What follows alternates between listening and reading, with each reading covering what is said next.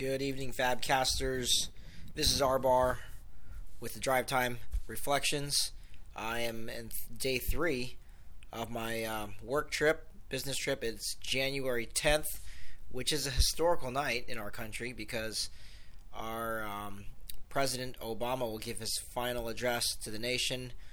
I haven't turned on the TV yet in my room, which was the whole goal going on this trip, because I wanted to just focus on my time with the Lord and what's going on in my heart, experience God in the text as I start 2017. But I walked by the lobby and then I saw that this thing is kicking off, and in a minute I walked by, saw the national anthem, and then just kept walking because I want to stay focused. And when I got back to the room, Skyped with my kids, was able to pray with them as they were going to bed, talk to my wife for a little bit, and then I got into the Word. And so I'm going through right now and starting off the year going chronologically through the Bible. So I started off in Genesis, and the app will take me next to the book of Job. So the book of Job is where I'm at, and that's where I'm reflecting and experiencing God in the text. But there was something that I listened to tonight as I'm listening to Job, and it was just really troublesome, for lack of a better word. No, it was troublesome. It's Job 16, verse 11. He's saying that God gives him up to the ungodly and casts me into the hands of the wicked. 12. I was at ease, and he broke me apart. He seized me by the neck and dashed me into pieces. He has set me up as his target. His archers surround me. He slashes open my kidneys and does not spare. He pours out my gall on the ground. He breaks me with breach upon breach. He runs upon me like a warrior. I have sewed sackcloth upon my skin, and I have laid my strength in the dust. My face is red with weeping. On my eyelids is deep darkness, although there is no violence in my hands, and my prayer is pure. So what I'm hearing there, and that's another thing I was struggling with, was that Job is called a righteous and blameless man here in this book, and even by his own testimony here in his prayer, there's no violence in his hands, and his prayers are pure. And so why is this happening to him? And in the beginning of the book, Satan is before God and all the angels as they present themselves to him, and they're having this interesting dialogue. Like there's a dialogue. Like, hey, where have you been? Roaming to and fro the earth, and well, have you considered my servant Job? And there's this. I'm trying to imagine this in my mind's eye of what's going on here. And so the week before this week, my good buddy who I do life with, his name is Bill, sends me an article on Desiring God about God's sovereign sway over Satan. It's about the fall of Satan and the victory of Christ. And in this article, it's radically has radically changed my mind on the sovereignty of God. I mean, I've already believed that God is all sovereign. I've actually never had a problem with that. But then there was a phase in my life where I delved into theology where I believed that I chose God. Now I think it's clear my view of God is so high, as high as it can be for my finite mind, and for a transcendent God to make sense to a finite mind, I'm trying to wrap my mind around that. But I got no problem with God being all sovereign and doing whatever he wants, whatever is consistent with his character from my puny perspective. But some verses in this article that I'd read about the sovereignty of God, it highlighted that although Satan is called the ruler of this world in John 12:31, well, there's another book in the Old Testament in Daniel chapter 4, verse 17, where it says the Most High is ruler over the realm of mankind and bestows it on whom he wishes. And then Psalm 33:10 says the Lord nullifies the counsel of the nations, and he frustrates the plans of the people. The counsel of the Lord stands forever, and the plans of his heart from generation to generation. So, in that sense, yes, Satan's the ruler of the world, but ultimately God controls history. Jesus Christ controls history. I've believed that phrase for a long time. Jesus Christ controls history. It doesn't matter who's in office. So, reflecting on this historical tonight, the president's last address, and then this sort of anxiety that's going through the nations right now, like, oh my gosh, who's the next president? And there's the other side. It's like, the next president. So one side sees that their savior is in their political party or in a particular person, and the other side is, oh my gosh, our savior didn't get elected, and they wouldn't call their electee their savior. But if our actions are reflecting that, what's the difference? So, going back to the sovereignty of God, in the Bible, the unclean spirits, the demons, are everywhere and doing deceptive and evil things. And the Bible even says that Jesus Christ has authority over those demons. In Mark chapter 1:27, it says that he commands even the unclean spirits, and they obey him. Jesus Christ doesn't only control history and where history is going, and regardless of evil rulers, he's still in control. But when Christ commands the devil and his minions, guess what they do? They have to obey. I mean, and I'm just thinking about this, like how much sovereignty and how much power and authority that Jesus Christ has over all of mankind, over all creation, and the demons and Satan. So I'm thinking, what can he do that God doesn't know about and doesn't let him do? Well, the conclusion is, well, nothing. So going back to this article, it says that Satan is a roaring lion, prowling to see who he can devour. But Peter says in that same book, resist him, firm in your faith, knowing that the same experiences of suffering are being accomplished by your brethren who are in the world. 1 Peter 5:8-9. In other words, suffering is the way that Satan is trying to devour saints, devour Christians. But Peter says it's better if God should will it, so that you suffer for doing what is right rather than for doing what is wrong. So that goes back to God's sovereignty. The suffering, the Satan trying to pounce on saints like a roaring lion, hungry lion. These jaws of the enemy are open and closed only according to God's will. Reading that just blows my mind. Like if Satan wanted to pounce on a saint, and God says, "Okay, yeah, you can go ahead and do that," then he does it. So, what's going on there? Satan is a murderer from the beginning, and Jesus said this in John 8:44. But he has taken the gift of life out of the hand of the giver. That was a question there. But has he taken the gift of life out of the hand of the giver? No. And I'm thinking about this, so all the activity that Satan and the devil, or Satan or the devil and his demons are doing, is only simply because God allows it? I mean, has the sovereignty thing gotten out of hand? Don't these angels and demons have quote unquote free will, and that's why they chose to disobey? That's why they got kicked out of heaven, because they used their free will in an evil and wicked way? Well, according to these verses, he allowed them to, because he very much could have commanded them and they would have obeyed.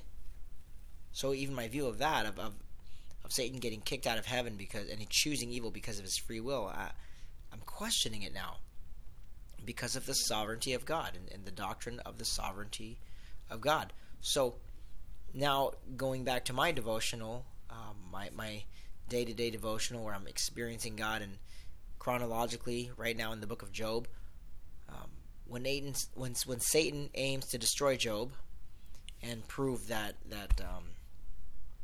Job will curse God, and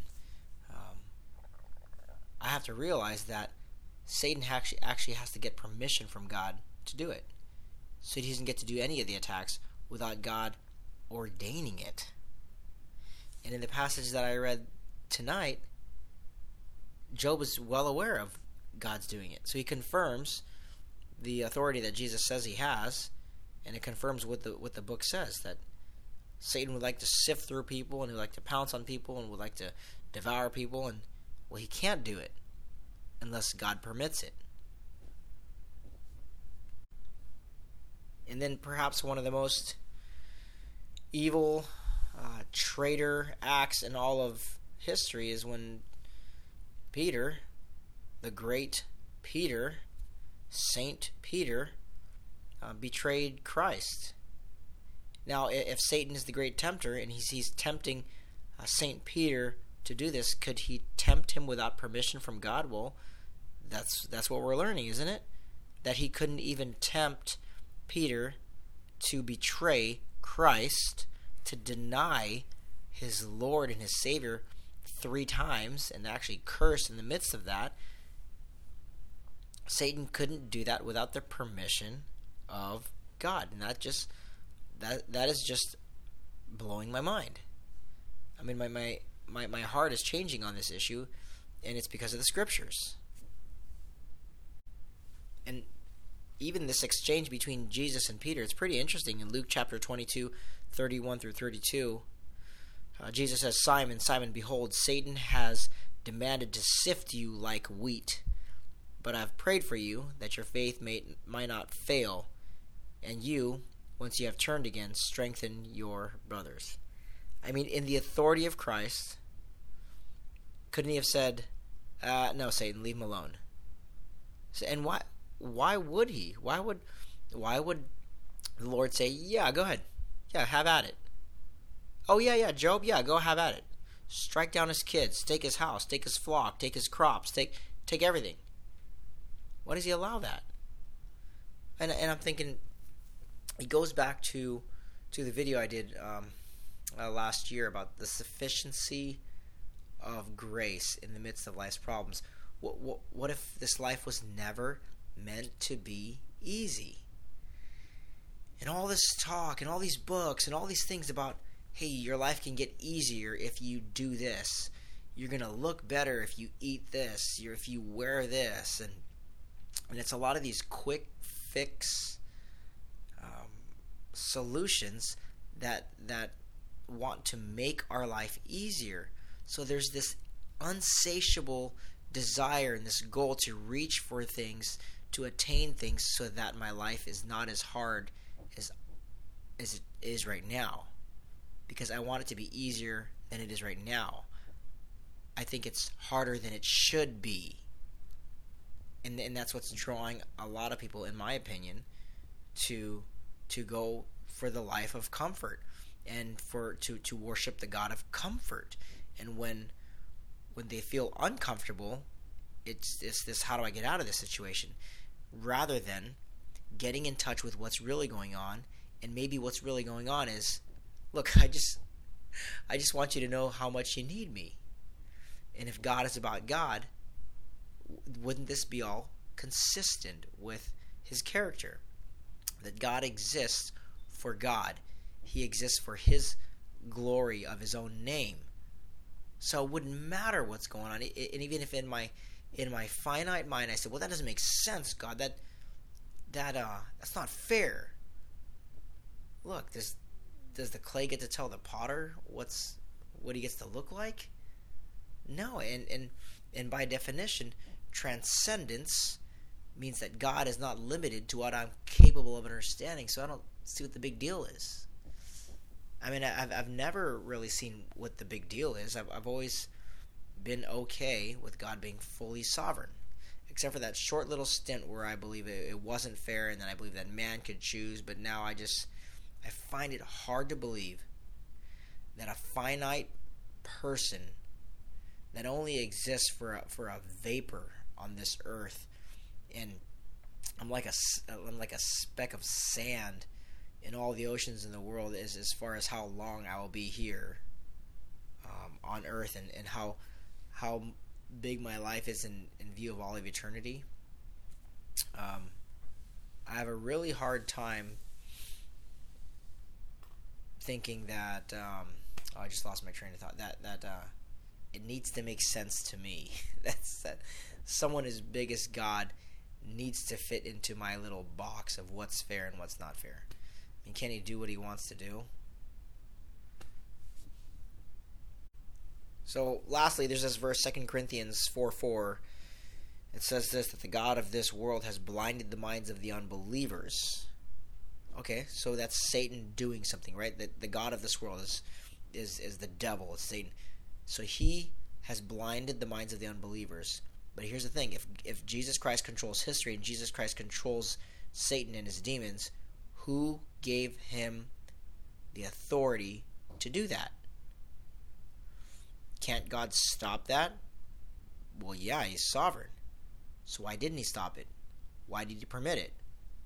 Well, that's none of my business, but he did it. So we fast forward a couple of verses. God said, let the light shine out of darkness, has shone in our hearts to give the light of the knowledge of the glory of God in the face of Jesus Christ. In other words, the blinding effect of Satan gives way to God's light when he says, let there be light. So it would make sense that God would allow things to happen in my life that remind me and serve as a reminder of how much I need him. And things that would bring me to my knees so that my eyes could look back up. That makes perfect sense.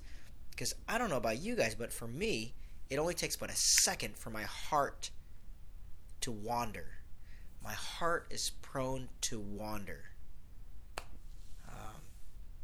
So I'm thankful for all the reminders.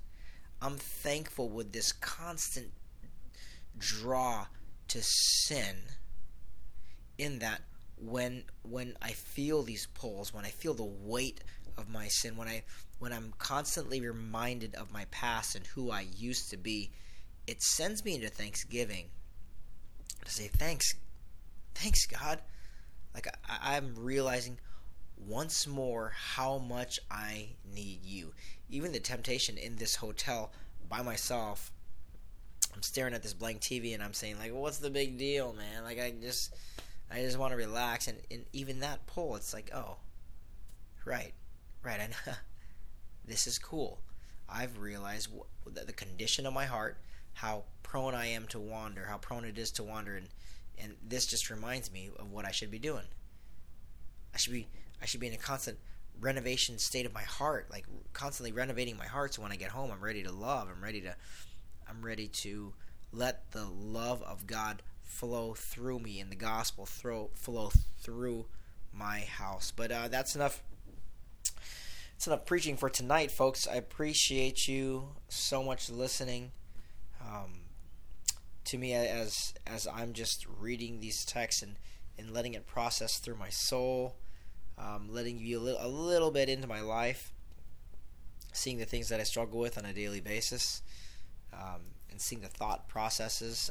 And I hope it's the same for you. You see how much every day you're in need of the Savior. And when you're tempted to say, man, I wish my life was a little bit easier, a little bit more free of things that would remind me of how much I need God, I pray that you would just nip that, confess that to the people you're doing community with, and press on. So I love you guys so much. Thank you for being a part of our lives, and I'll talk to you guys next time. Love you. Bye.